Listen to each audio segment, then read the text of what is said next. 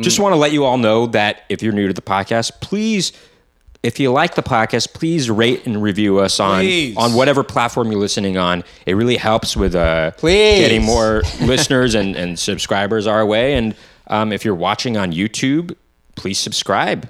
I do want to mention, hey, Nikki and I did a little, we recorded a few years ago. We recorded a song a week. For live a whole year, for 52, a whole year, and some of those 50, songs. So we had 52 songs by the end of the year. Some of them during the holidays we recorded some Christmas tunes, and we have those that is available as a Christmas holiday EP right now. You can listen to it on Spotify or iTunes or Apple Music, or you can download it for purchase on Bandcamp. That'd be maxandnikki.bandcamp.com. What's or you can it called? listen on SoundCloud, or not SoundCloud. It's called Max and Nikki's Christmas album. Lovely. And you got White Christmas on there in the vein of the Drifters, so it's a doo-wop version. You got a song by our sister Laura Weinbach that we performed called I'm Not Really in the Christmas Mood This Year. I'll Be Home for Christmas and Have Yourself a Merry Little Christmas. And we do it in that unique Max and Nikki way, so you'll be hearing some harmonies there. Love it. Is there any whistling? There is definitely some whistling on Have Yourself a Merry Little Christmas, I believe. Wait, is there? I don't know. It's worth listening to the whole album just for the whistling, guys. We do have also, as we said, we have Max and Nikki's Top 40, which was part of the 52 weeks of recording, and we have whistling on that if you want to check that out as well. And one more thing to promote. Sorry, a lot of shameless self-promotion. We're eating through the tape, guys. But we are. Real quick, we also, if you're thinking about last minute Christmas presents, we have a Max and Nikki t-shirt for sale. You can go find that on maxandnikki.com, okay? Is it holiday themed or no? It's not. It's year round, so you can wear it year round. You can wear it year round. Cool. Yeah. Sweet.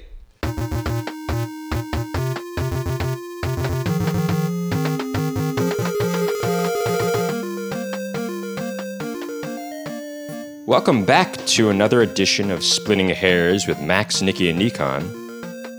Yes, welcome. Welcome. We've got an interesting episode for today. I initially thought we were going to do something else, but Sight and Sound just released their... every decade they come out with a list of that they poll critics, and they do a separate list where they poll directors to come up with their definitive 100 greatest movies of all time. And let's just say I found the list to be outrageous. And I thought... Outrageously good or bad? Outrageously bad. I had to talk about these lists and lists like these. And so that is our topic for today. Well, when publications come out with the 100 greatest anything, so like Rolling Stone will do their 500 greatest albums of all time. Who are the top 5 publications that do this? Sorry, I would say Rolling Stone does it all the time. Sight and Sound does this. AFI does their. I know AFI has one. Yeah, and who are you supposed to like? What? Okay, well we'll get into NME it. Does it for music. NME, that's a British publication, right? What is Sight and Sound? What is it? Is it's the magazine? Sight is the action by which you see, and sound is the action by which you hear. But what is that together? Right. What does it mean together? Or actually, it's just the thing that you would hear. Well, no, Sight and Sound is a publication. I think it's an online publication now that's put out by the British Film Institute. Okay. But apparently they polled... it's British. I didn't know. They polled, I think, like thousands of critics, but it does seem like... And we'll get to it when we decide. They do it every 10 years, right? They do it so the last one was in 2012. And yeah. I mean, I got a lot of questions. Yeah, but here's I have something to say about it too, that, we'll get into it, but I think a lot of the critics that voted in it, I think, are shocked even, actually. So just let that be known. Are surprised as well. Well, maybe not shocked, but surprised. I don't think that. French. One of you who studied French, can you say the name of the supposedly best film of all time? Well, it's Jean Dielman, 23 or 23. There's more to the yeah. So it's title. A woman's name and her address. Is that am I understanding it? 23 Quai du Commerce. Quai du Commerce. 1080 Bruxelles.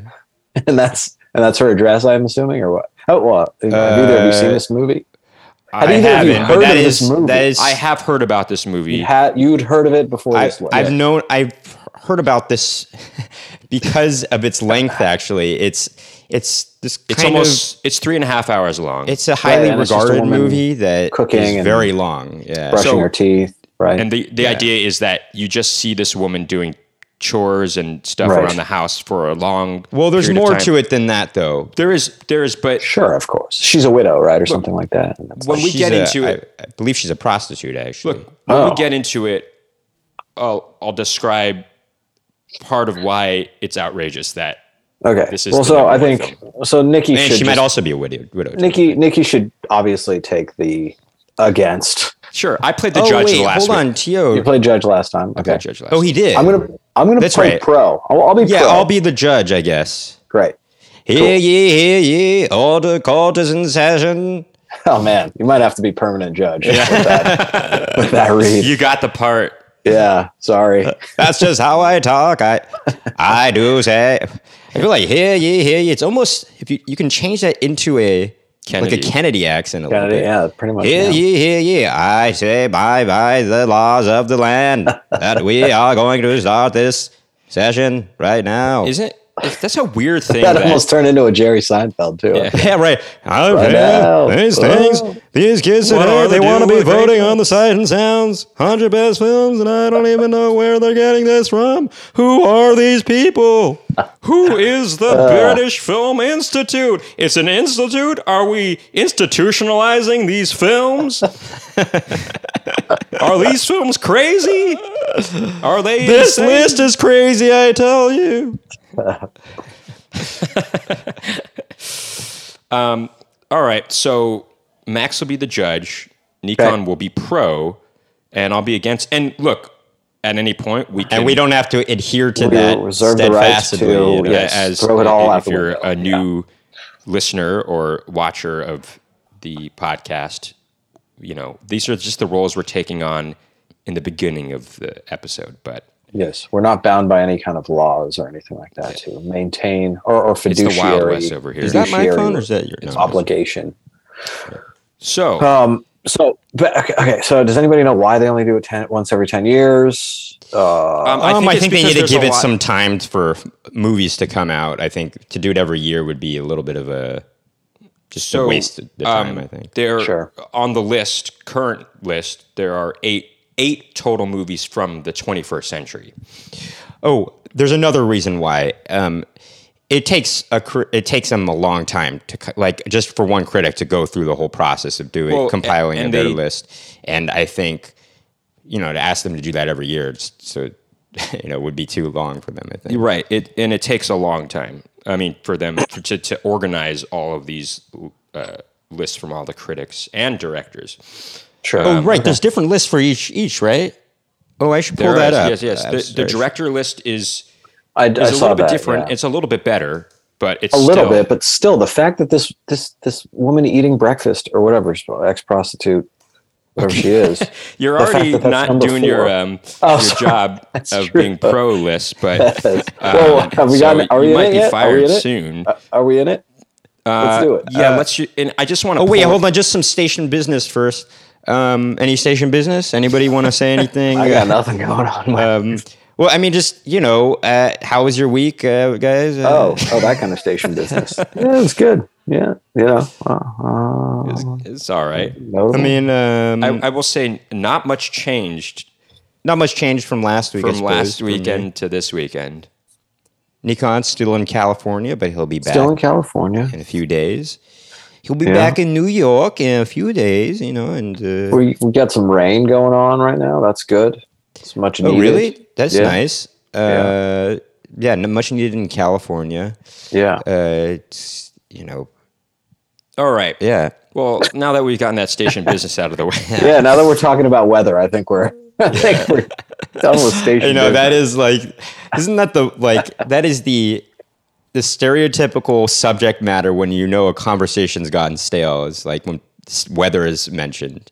So the weather, how's the weather today?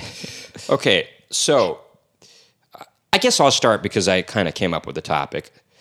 I found this list and other lists like it to be completely outrageous. First of all, look, I understand that you want to celebrate certain films that might be under the radar and might be films that not everybody knows, but and well, that's exactly my point. More people to watch them. But in general, lists like these come across as quite elitist, very pretentious, and I mean, this movie that was voted the greatest movie of all time, Jean Dielman, 23 Quai du Commerce, 1080 Bruxelles, from 1975. It's almost 3.5 hours long.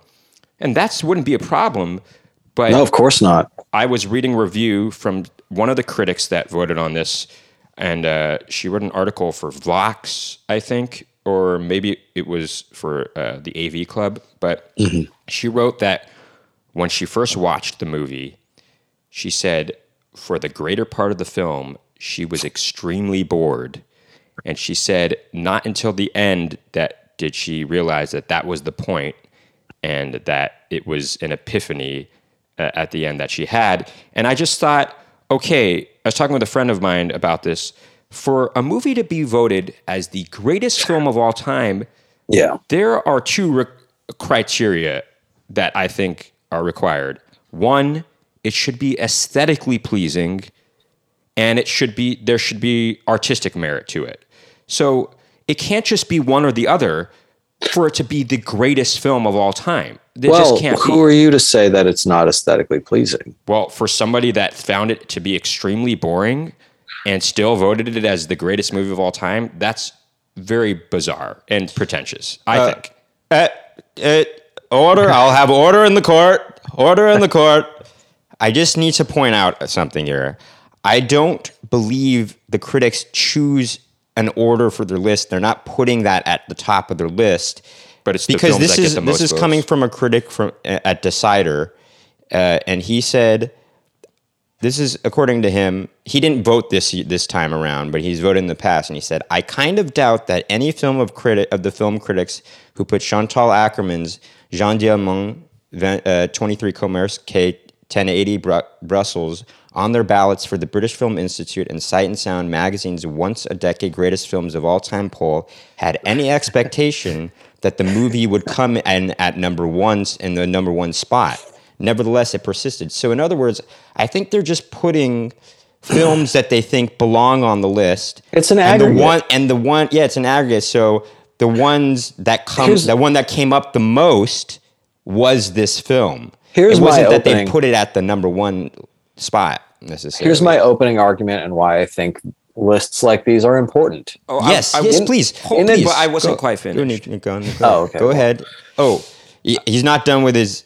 Look, okay, so there's that film that came in number one. Now, number 2 and 3 have regularly been number 2 and 3 for the past few decades. Number 2 is Vertigo, which is aesthetically pleasing and has artistic merit. Number 3 is Citizen Kane, which, let's face it, that's always been...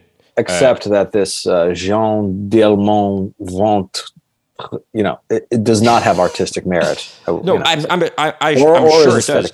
But here's the thing. Aesthetically, you mean just by the beauty of it? I mean, it may definitely have that. But here's if it has to be entertaining, then you might be falling into the classic Hollywood cinema trap of defining all film as having to be Hitchcockian or Spielbergian, who it's interesting is not. Hitchcock is quite represented on this list. Hitchcock is, Spielberg is not at all. So that's what I wanted to mention, Nikon. Spielberg is not. Check it out. So you had movies like Moonlight and Get Out, and look, I understand Get Out it's a good movie. I wouldn't say it's one of the 100 greatest movies of all time. I wouldn't say it's better than Schindler's List. So exactly. So these are the directors that were not represented at all on this list. There is no Tarantino, no Spielberg, no Woody Allen. Say what you will about the person. Sure, that's but separate. Annie Hall is definitely one of the greatest films of all time. There's no Roman Polanski. Chinatown should be on this list. No David Lean. No Robert Altman. No Coen Brothers. No Coen Brothers. Paul Thomas Anderson. No Richard Linklater. There are no Disney movies on this list at all. And Pinocchio should be on here, and probably Snow White for historical purposes. Okay, there's no Pixar films. Toy Story should probably be on here. Here's the thing. Here's what you're doing. Hold on. Okay. And there are no musicals. You've had your time. There's only one musical, Singing in the Rain, which is not even close to being the greatest musical of all time. In the presidential debates, you'd be like going over. No David Lean. No David Lean. Lawrence of Arabia should be on this list. Anyway. That is debatable because, that, I don't know, is that aged well? I was pretty bored when I watched it. I disagree. Well, we don't have to go into that. Oh, I'll have order in this court, I tell you. Okay. No Peter Bogdanovich, by the way, either. Go on.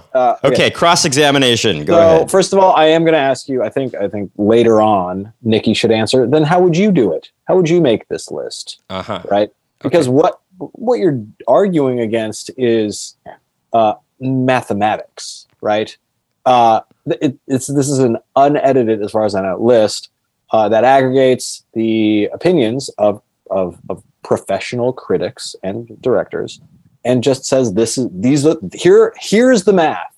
The math says that this many people said this was a great movie, and that's not my argument.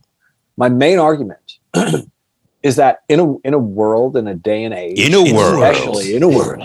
especially in a day and age as we are in, where there is no central culture to latch onto, there's no collective memory of anything anymore. Not anything, that's an exaggeration, but as it relates to culture, there's no Seinfeld, right? Not everyone's watching the last episode of MASH together. It is important to have some resource that says, "Hey, here are the holders of history and of tradition and of this media, and they watch for a living. They watch movies, and all of these people have decided that these are some movies that you should watch." Now, it becomes interesting. Okay, so that's the most important thing. The most important reason to have these lists. The fact that you're calling out all of these well-known directors as it's crazy that they're not on this list, right? I think that is the nature of human beings having to make these assessments based on their historical context. And they see that, obviously, who doesn't love a Tarantino movie, right?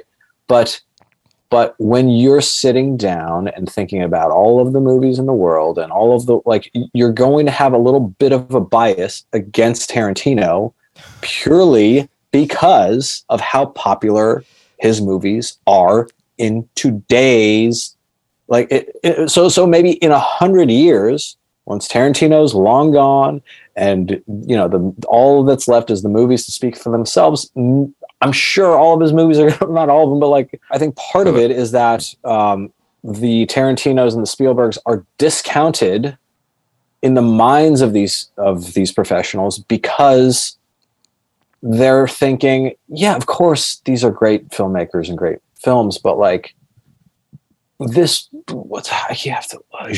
Dielmont 23, whatever. Nobody knows about this movie, and it is so good that I'm going to upvote it a little more than I normally would if I were a robot who was just assessing things based off of the pure, aesthesis points that a film would get, or how do you explain Get Out being on this list? That was extremely popular, and that beating out any of these other directors' greatest works is blasphemy. Human psychology. Well, human psychology. I felt like it was a political thing here. You would think that if it wasn't just an aggregation of people's opinions. But I feel like people maybe felt the need to represent different minority groups in their list, and whilst maintaining a pretentious quality on their list, and that's why they didn't pick these popular filmmakers. Perhaps. Okay, I think that's part of it. Yeah. Can I just interject? I don't disagree with that. I do think that went into a person's decision to say that Get Out is better than Schindler's List or whatever it is. And I don't think that that's a bad thing. I'm not one of these people that say like we have to overcorrect or anything like that, but like that's just the way the numbers came out. Okay, but why is it that? Yeah, and so you asked. Wait, hold on. I as the judge, I have a right to interject. All right, go ahead. I do want to. Basically, what Nikon is saying is that a lot of these movies in 100 years that are on this list otherwise won't be remembered.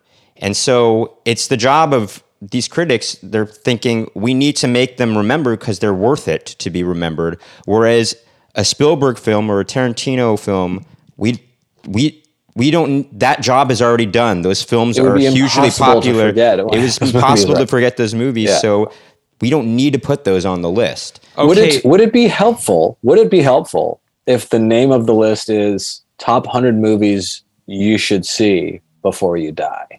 Yes. So there is a list called. Well, I don't know if there's a movie version of this, but there's an album version of this. I think it's Colin Larkin is the guy's name. But 1001 albums you must listen to before you die. Oh, and it's really good.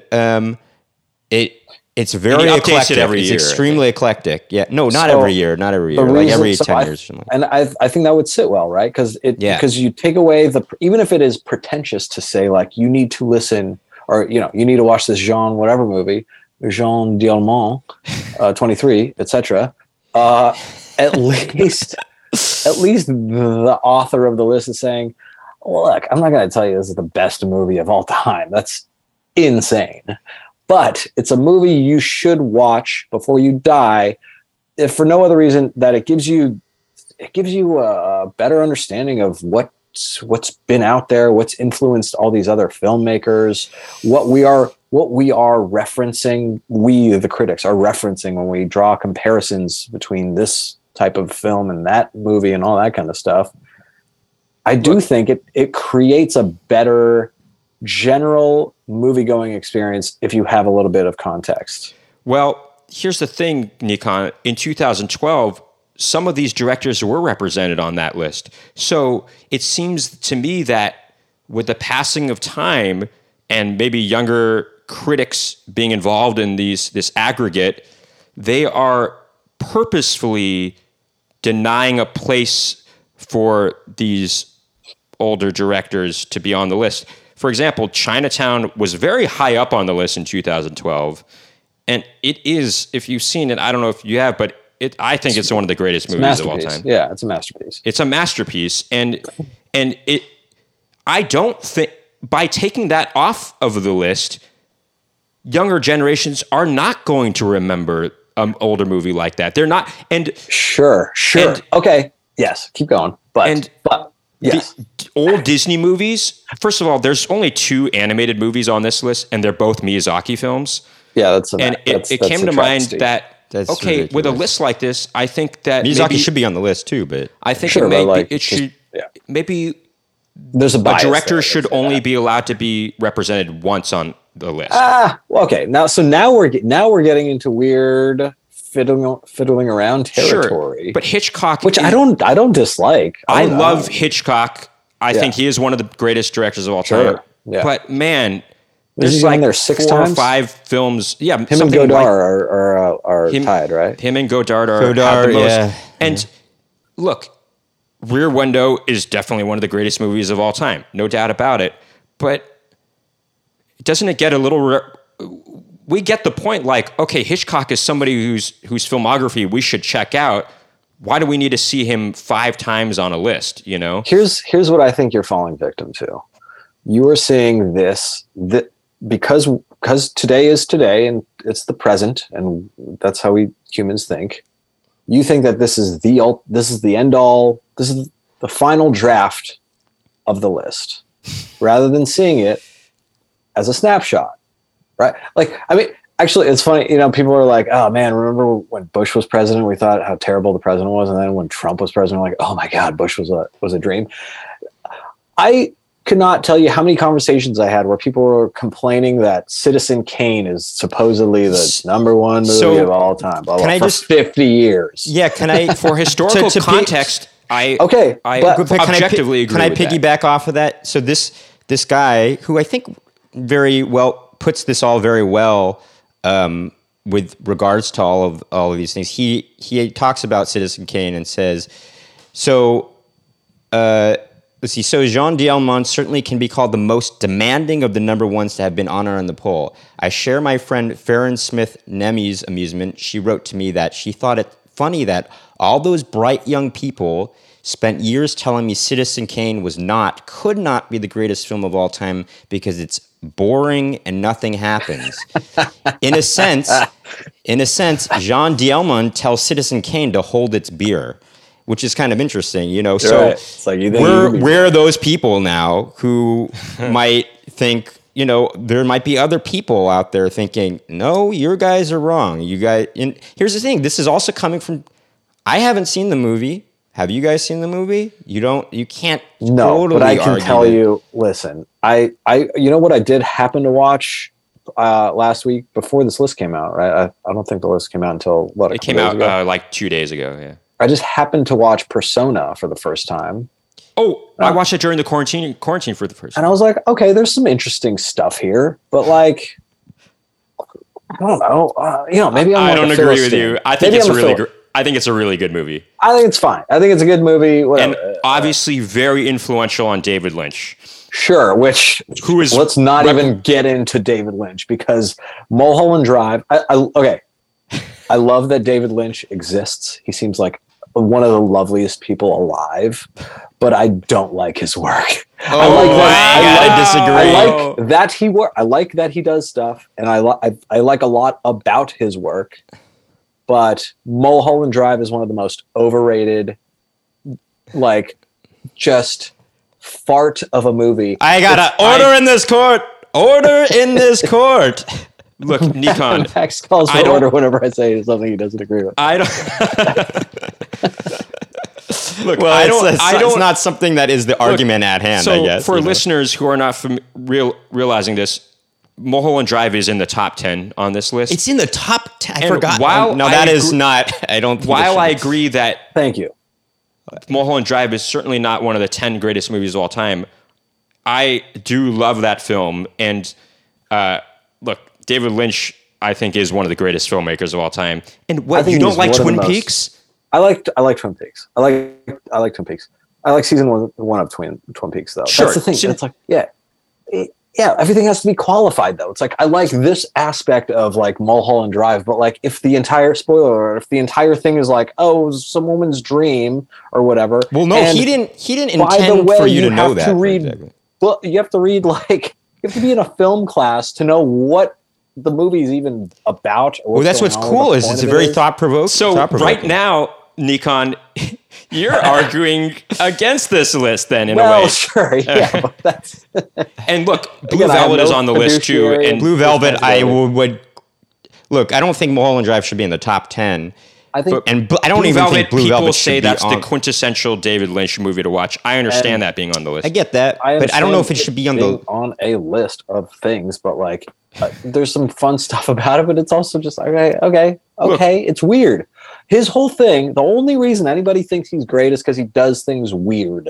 No, here's why. Because there's something viscerally interesting about it, and I think that's cool. He does something weird, but it's pleasing though too. At the same time, and it can be very scary. Kind of. It's for me. It's like I just feel like it's the feeling I have when I've just thrown up a little in my mouth. That's like watching all of his movies. And again, I love. You're not pleased when that happens? No, I'm just. Yeah, it depends on what I hate. I love the guy, but you know, none of his movies have like a rewatchability for me. That's like saying I think Mulholland Drive has definite rewatchability. In fact, Twin Peaks. I've rewatched it a couple times. Well, except Fire Walking. Maybe I got to say this. Maybe I need to rewatch Mulholland Drive. I will do that. That'll be. I promise you this. Now, here's the thing about. I was going to make a point though. This. All right, well. Oh, go ahead. No, I forgot it. Go ahead. Here's the thing about this list, though, is it almost purposefully neglects what you're saying, the popular opinion what audiences would deem the greatest movie. Because if you go on IMDb top 200 movies, Shawshank Redemption has always been at the top because for many years. We don't need BFI's, whatever the publication is, Sight and Sound. We don't need them to tell us what the most popular films are. Sure, that's what we have the box offices for. That's what we have IMDb. That's what we have all this. You're not going to get a movie like Back to the Future on there, right? But why are comedies so underrepresented on this list in general? Critics don't have a sense of actually. It seems like critics don't have a sense of humor. I mean, I know the one that they do put on here. Some of them do. Is Some Like It Hot. Some Like It Hot, and I still don't understand why that's on any list as the greatest, one of the greatest comedies. That's one of those historical context things. That's because no, exactly. But historical context. But if that's the case, then lists like these, they include these current movies, and I just think, I just. But again, people are going to think they're going to think this. Yeah, I guess people are going to watch it. 100 years from now, I'm going to be like. Some Like It Hot. I don't understand why this was ever on a comedy list of the greatest comedies of all time. Nicky thinks you think it's like your opinion against this other person's opinion. And if it was one person's opinion that Jean Dielmont 23, Clyde Ducommerce. It's funny that you got to, every time you say, you have to say the whole thing. Et cetera, et cetera. If you were talking to an individual who said that, you would have a lot to talk about. And you would say, I think you're wrong and you're insane that you think you're so pretentious, blah, blah, blah, yada, yada. But you're not arguing against a person. You're just saying the aggregation of all these people's opinions is distasteful. Yeah, but Nikon, it seems like, okay, they put Singin' in the Rain in there because they thought, that's the one they've been told is a very important musical to put Singin' in there. in the Rain they're not, is very popular. I mean, a lot of people know that movie. It's a very popular movie, but you don't think that Wizard of Oz is a more important musical to put on this? I do. It was a technical feat at the time, and it's not like Singin' in the Rain there's something for historical context more advanced than Wizard of Oz. I will say one thing about it is they kind of break the fourth wall in it. That is the Wizard of Oz, for that not to get any placement on here is a travesty, I think. I think I figured it out. Okay. I figured it all out, guys. The list should be named 100 movies you should see before you die, or something like that. 100 movies you should see if you want to have a full, robust if you want to seem pretentious in a conversation. That's what it should be called. No, you should see it. Like I don't. No, you're right. Some of these movies are undoubtedly great. By the way, I'm not looking forward to watching Jean Dielmont 23 blah blah blah, but I will because I think I should. Sure, me too. That's been on my list actually. By the way, for a while. No, I learned about it. All right, but go on from this list. That was just Max bragging about how pretentious he is. I'm kidding. Well, I'm just saying. Okay, so let me finish the point. We only have a minute for this recording, but sure. Less than a minute. You know what? Hold on. Let him finish. No, I'll get it out in less than a minute. The list should be called. Here are a bunch of movies that you should see. You middle of the road.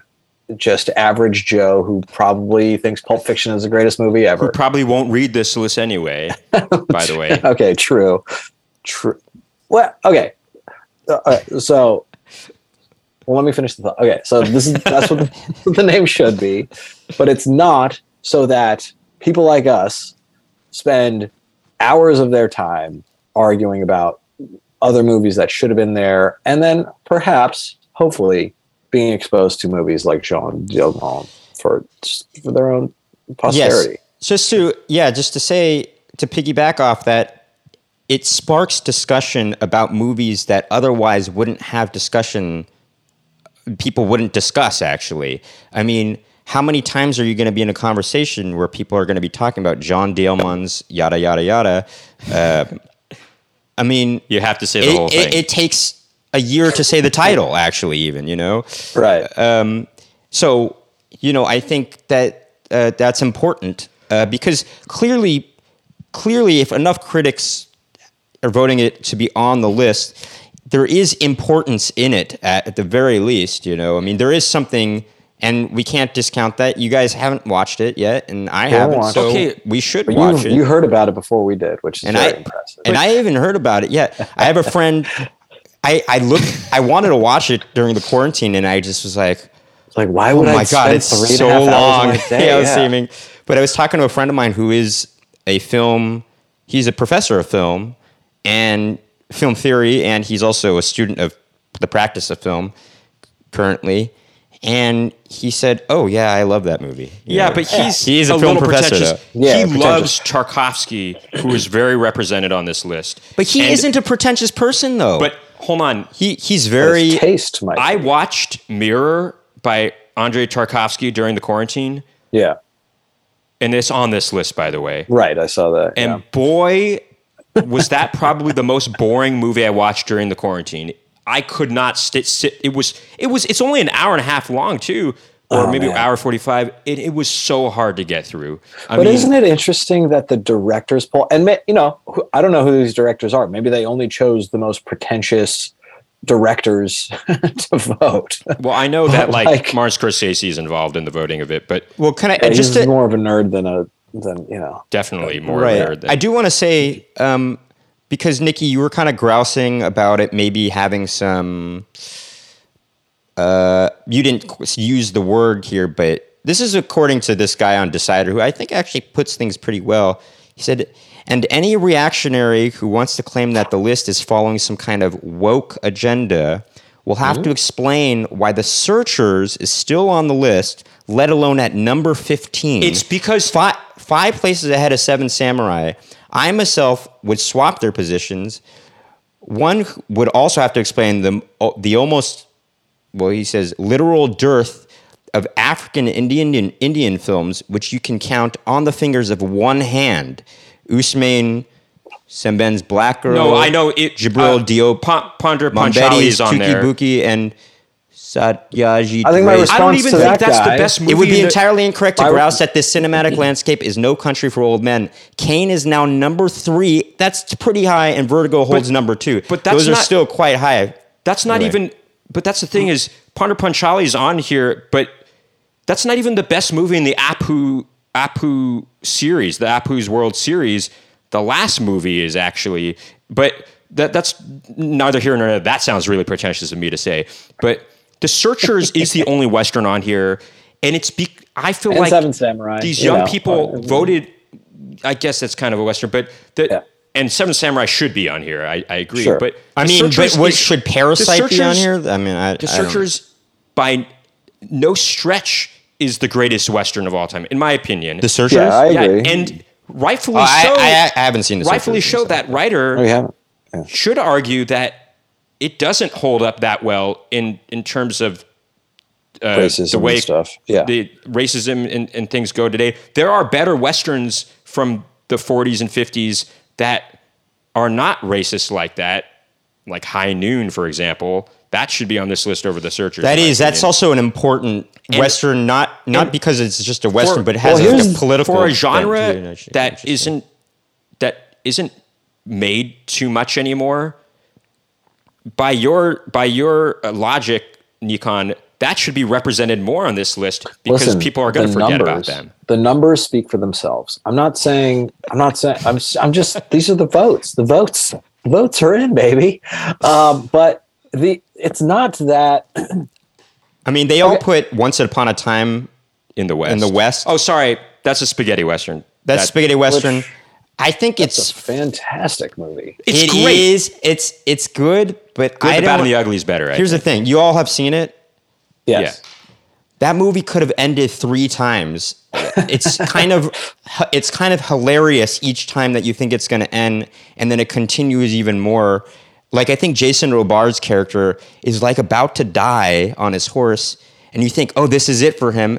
And then he's like, he has an extra ounce of breath, and he keeps riding his horse into the. It's like, you gotta be kidding me. It's like a joke, actually. It's ridiculous. On every movie, but these are aggregated votes. Okay. And again, I will repeat, I don't think we spent enough time on this.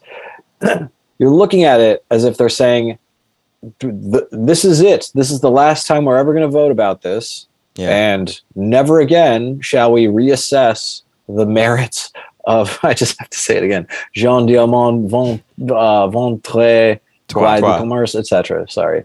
They're not saying that. They're just saying this year, hey, listen, let's shake things up a bit.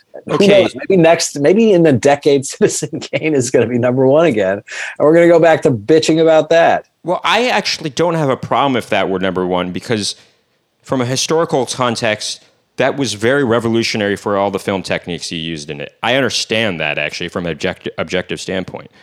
But anyway, and I actually do think Citizen Kane is a pleasurable watch. I think it's very interesting. Do too. I love that. This guy also, he wanted to mention that Louise Buñuel is not represented at all. He was on the 2012 list. Well, I know. That's why they think... He's represented on the director's list, actually. Oh, yeah. Louis Buñuel, by the way. Louis, yeah. Oh, it's Louis Buñuel. So Buñuel. La Chienne Andalou. But a lot of people, it's this guy's favorite director is Louis Buñuel.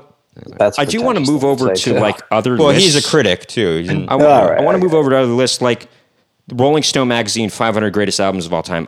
That is not necessarily an aggregate of a bunch of critics, and so it seems even more like an arbitrary list that is influenced by current woke culture, maybe, or something like that. Well, Rolling Stone is a publication with a bias towards rock and roll, right? Maybe, I think. It used to be. It used to be, but now it's like their idea of what is included in, like, for instance, it's the same guy that is responsible for the Rock and Roll Hall of Fame, and a lot of people have a problem. And with a lot of rock and rollers have a huge problem with the voting system and just the bias that, because ultimately, what's the point of these things? It's to kind of preserve.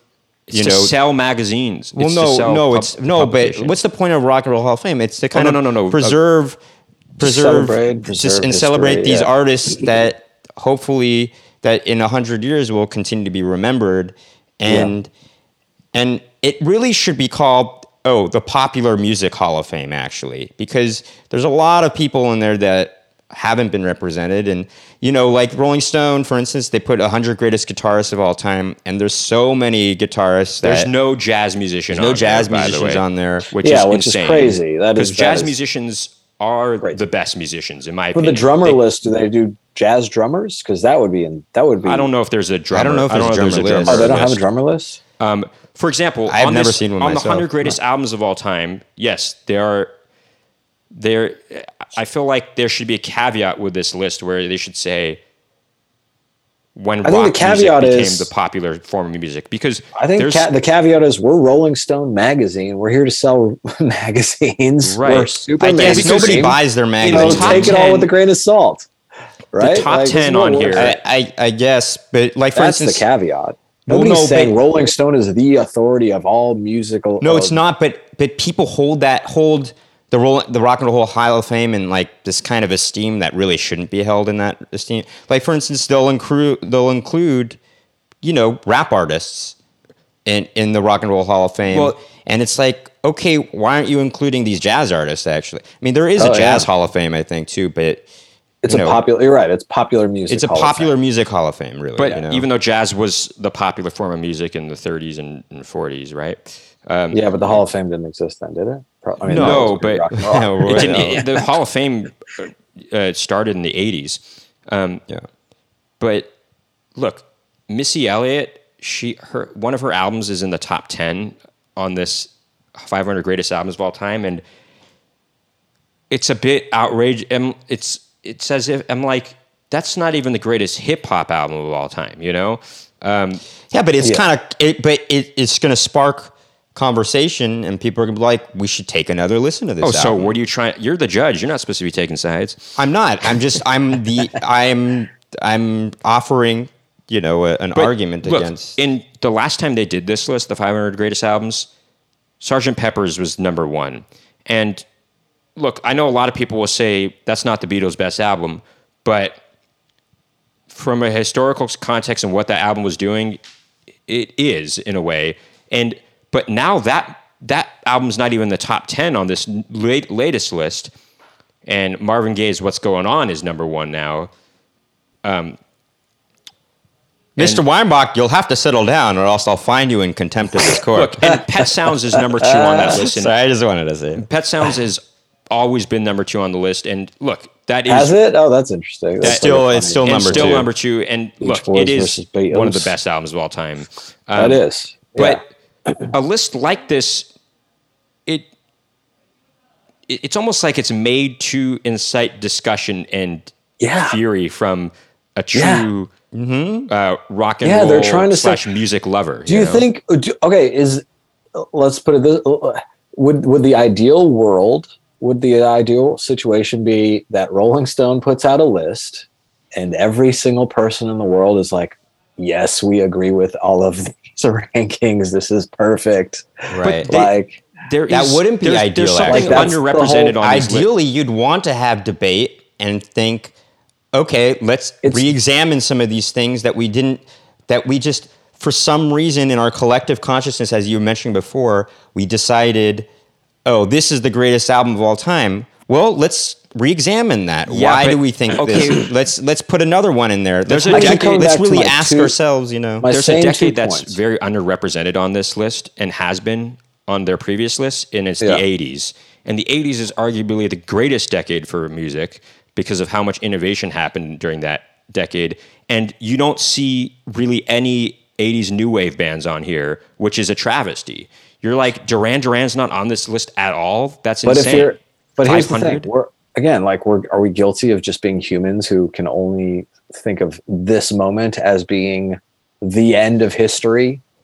No, but I think is that this year, the 80s is underrepresented. Maybe for the next 10 years, but maybe in 20 years, when if any of these bands are worth, what you're saying, then they will stay on, or they will be on the list. But here's the thing. So in the Rock and Roll Hall of Fame, Duran Duran was just inducted this year, and it wasn't by the choice of the promoters of the Rock and Roll Hall of Fame that put them in there. It was the fan vote that got them in, and it showed that they had by far the highest fan vote out of any artist that was inducted this year.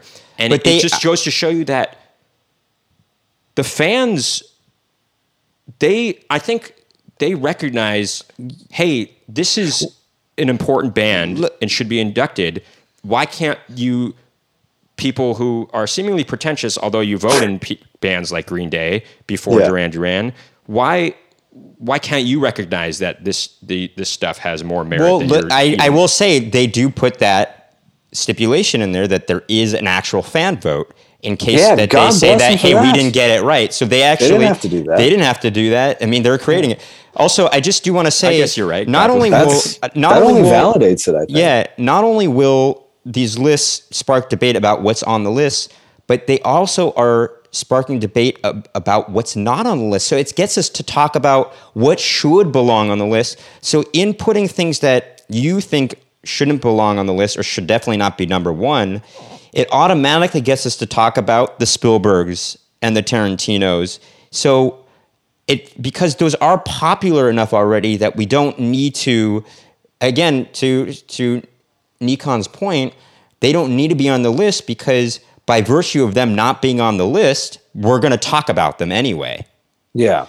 If there was any risk of our generation forgetting about E.T. or Back to the Future or Schindler's List. Schindler's List is the movie you keep going to. I mean, it's like I haven't seen it in a long time, but look, it's really good. It's really great. And I keep thinking of the Seinfeld episode, but like I can't say Schindler's List without thinking about. You were making out during Schindler's List. So forgot what I was saying. Oh yeah, if the critics sensed that like Schindler's List was dropping out of the zeitgeist, or not like the zeitgeist, but then I think they would correct for it. Mm-hmm. Right. Except when it's like a movie like The Godfather, which has never been in danger of falling out of the zeitgeist. That's true. And they're still putting it very high up on this list, right? Maybe that's because Coppola only has a handful of masterpieces. Apocalypse Now is on this list as well, by the way. maybe there's something to learn there. Let's talk about what Coppola masterpieces are. I think The Conversation is a really good movie. It's a good movie, but it's not a master. I wouldn't say it's a masterpiece. It's not a masterpiece. Look, The Godfather. Well, I mean, how many filmmakers can claim that all their movies are masterpieces? Tarantino and Spielberg, and not all of them Spielberg, are. Not Spielberg. No. I wouldn't say they, but like I would say Tarantino comes many masterpieces. I would say Tarantino comes the closest only because he hasn't made that many movies compared to those people. Actually, he's only made 9. I think he has the highest success rate. In What's my that? opinion, high success rate because he hasn't made as many. I think that's why. Sure, look, it's undeniable that Steven Spielberg has made quite a few masterpieces. I mean, obviously Schindler's List, Saving Private Ryan, Indiana Jones. Even though I don't consider this a masterpiece, a lot of people do, and it's on the director's list. Jaws is on there. I think it was historical purposes. Yeah. E.T. You could argue. I don't know. I really like Close Encounters of the Third Kind. Encounters of the Third Kind is Jurassic Park. Huge movie. Look, he's got a lot. Indiana Jones, as Max said, but yeah. So yes, you are right in the sense that also there's a reason why Star Wars is not on this list, right? Because that's not anywhere in danger of losing favor with the popular vote. Well, I will say it is kind of in danger for the younger generations who know the newer Star Wars. And so for a lot of people... I don't think so. Okay, whatever. I mean... Is Terminator 2 on it? No, and it should be. Should be. There's no action. There's not really any action adventure movies on this list. There's a bias or too. Sci-fi. There's one sci-fi movie, and that's Blade Runner. And that's good. That should be on the list. But look, Terminator 2, that is one of my favorite movies of all time. It's interesting that Blade Runner's on there. Should that be on the list as opposed to Alien? That's a good question. Because you know why? Because Blade Runner is pretentious. Yes, and exactly. Alien is not. So you're arguing in my favor. Okay, good. I know, but out of popularity, what is more popular of a movie? I mean, Alien for sure. You think so? Yeah, I mean, Alien. For I sure. guess so because they've been more sequels made. Okay, so but Alien is more important, I would say, because I mean.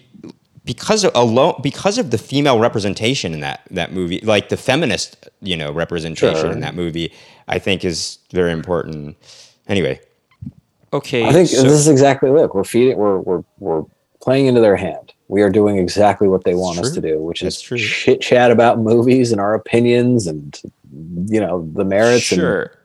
But I noticed that Playtime is on this list, by the way. Right, that's pretty neat. He should be represented on here. What's I don't even think I know. Jacques Tati. Tati. Oh, that's the little silly comedy from what was it, like 60s? 70s? Yeah, 60s. Yeah, it's on both lists actually. Mr. Hulo. Right. Yeah, I saw that in a film class. It's one of my older brother's favorite movies of all time. It's Mr. Hulo. I'm getting that right? I think so. Hulo. I like the movie. It's not one of my favorites, but I can understand why it's on the list. But okay, then what do you make of a list? So Rolling Stone made another list a while back of the 100 greatest SNL cast members.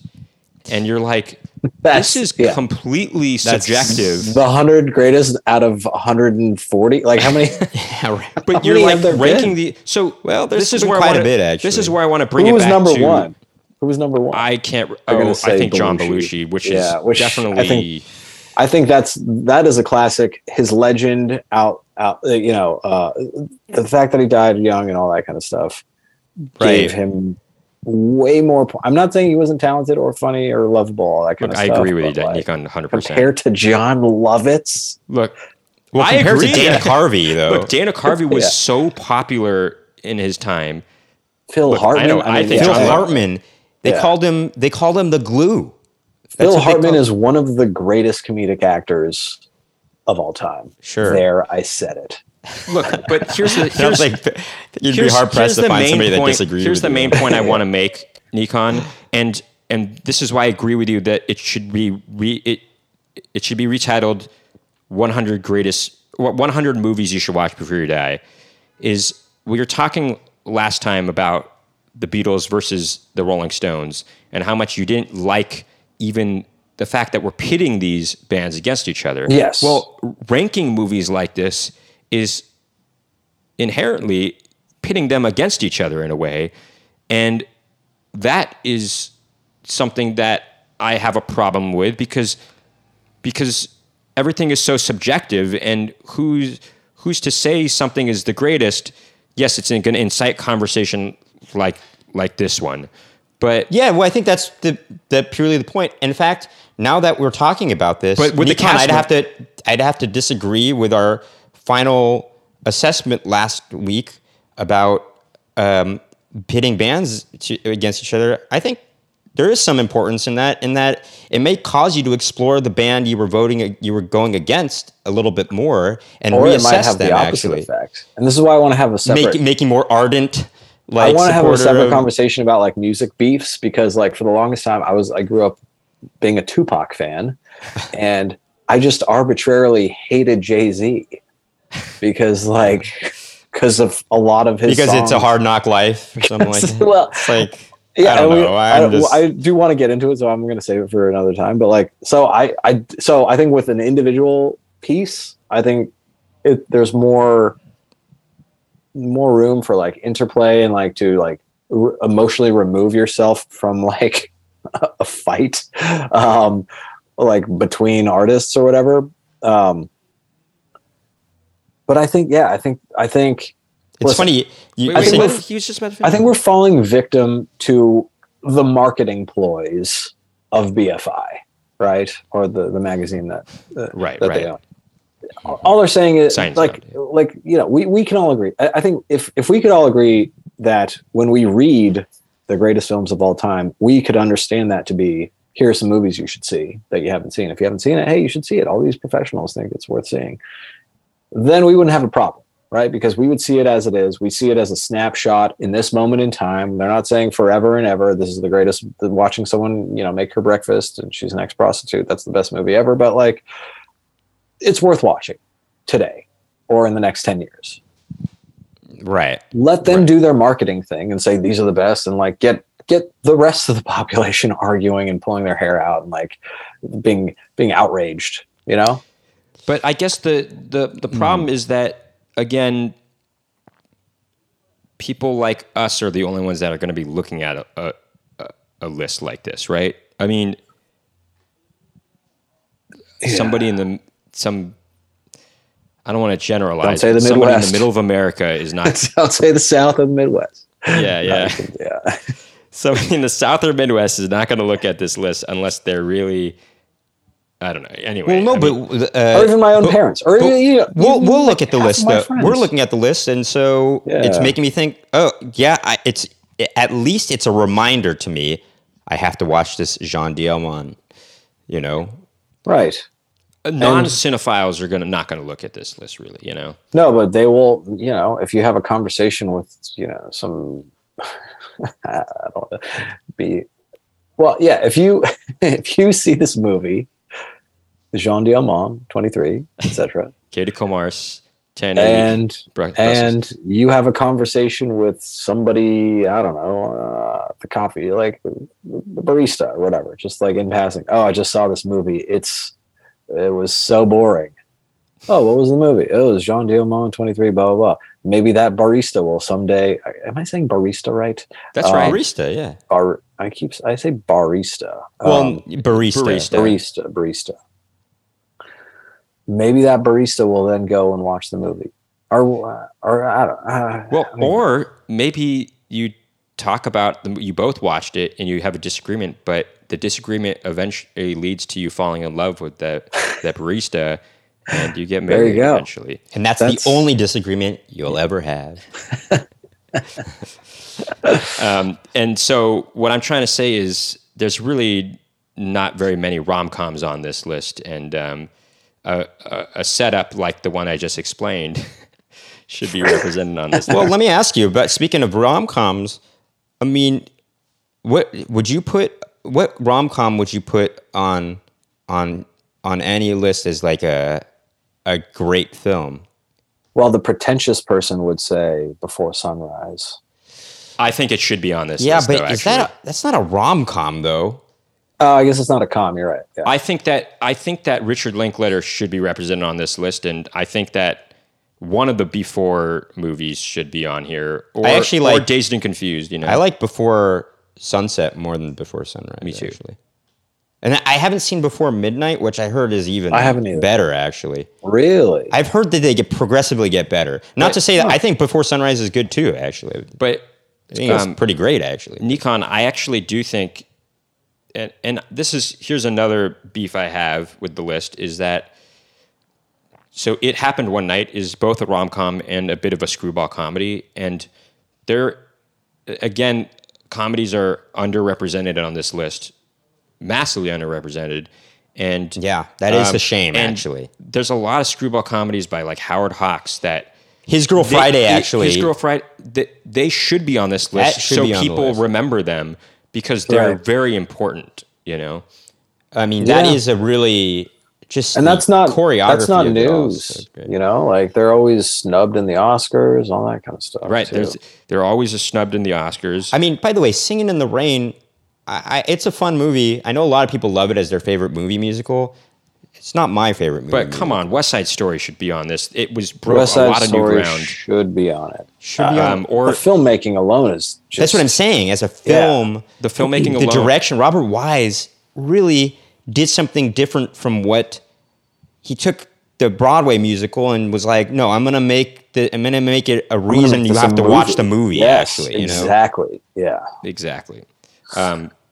But hey, Mary Poppins is probably my favorite movie musical, but I can understand that not being on this list, but yeah. But again, but that's a personal opinion. But and also let's remember that there are only 100 slots. So, for every movie musical that you add to it, that's one less Jean Dielman 23. Exactly. Also, and where would we be without that? I will say this in favor of what you guys are saying. I am now going to watch Jean Dielman. I am too, and I guarantee you, I will at some point. But 3.5 hours, three separate sittings, and I'm not going to like any of it, but I'm going to do it. Here's 3.5 separate sittings. Here's a thought: maybe we should all see it together. And, that's the thing. I don't think I can watch it all the way through. We could take breaks. Okay. Right.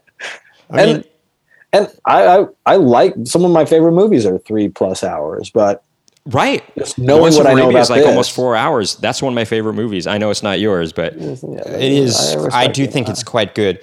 Oh, by the way, there's this movie, Portrait of a Lady on Fire, on here. That was made in 2019. Sure, yeah. It's a reminder that I have to watch it. When it came out, I was talking with my friend. He's like, you really got to watch Portrait of a Lady on Fire. And my sister said it's really good too. So that's just, But if you're going to take the new slew of hip indie directors, then, there's a lot of great movies that have come out in the past decade, I mean... That's true. So, okay, here's my closing argument. The list should be called, here's a bunch of movies you might not have seen that you should. I know you have your favorites. I know you've seen Pulp Fiction. I know you've seen Schindler's List. God knows you won't stop talking about it. But here's some other movies that you might consider watching. That's point number one. Point number two is this is a snapshot. This is not the end all be all. In 10 years, we'll be right back at it, complaining about whatever the new list is. And that is my third point. That the main point of the list is for us to talk about these things and discuss their merits, the merits of the films. Right. Sorry. So in other words, words, it shouldn't be called "These are some movies you should watch." It should actually be called "The Greatest Movies of All Time" list, in order to provoke conversation Yeah, exactly. So it is and debate, a marketing ploy, but that is the nature of them wanting to spark conversation. Yeah. Well, okay. And how many people are now going to be talking about sight and sound? My closing argument is, I ask you do find the list to be a bit outrageous, do you not? Oh, absolutely, yeah. But again, if I there you go, enough said. If I were talking to somebody and they said, "Hey, my favorite movie in the ever is Jean Dielman Vont de Tre," then I would slap him across the face and I would never talk to him again. But that's not what we're not going against a person. We're going against an aggregation of a bunch of pretentious people's opinions. But I will say, you'll slap them or you'll fall in love. I will say this, guys, talking about this has maybe seen the light of lists like this. And in fact, that's why I love watching old clips of Siskel and Ebert reviewing movies, because often I don't agree with them, but I love watching people talk passionately about film. It's interesting. Whether or not I agree with it or not, it's just fun to... Especially those even two, they're pretty funny and can be pretty pretentious, and that's what's fun about watching them. Okay, you're interrupting me, but... Sorry, go ahead. It's fun for me to imagine what I would say in response to what they're talking about as a counter argument, you know? They both did not like The Big Lebowski, for example, and they both, I feel like, just didn't understand the sense of humor, and that's why they didn't give it a thumbs up. But I mean, I don't know how you feel about The Big Lebowski, but I mean, I loved it when I first saw it. I was blown away. It was my favorite movie for the longest time, and it only recently occurred to me that I think we can. I think, and I haven't read this or heard this from anybody, so I don't know how correct it is, but like, I see that movie more than anything. Yes, it's like a noir or whatever. More than anything, I see it as like kind of an exploration of political extremes. You know, like I think I took for granted how much like they throw words like fascist around or or nihilist or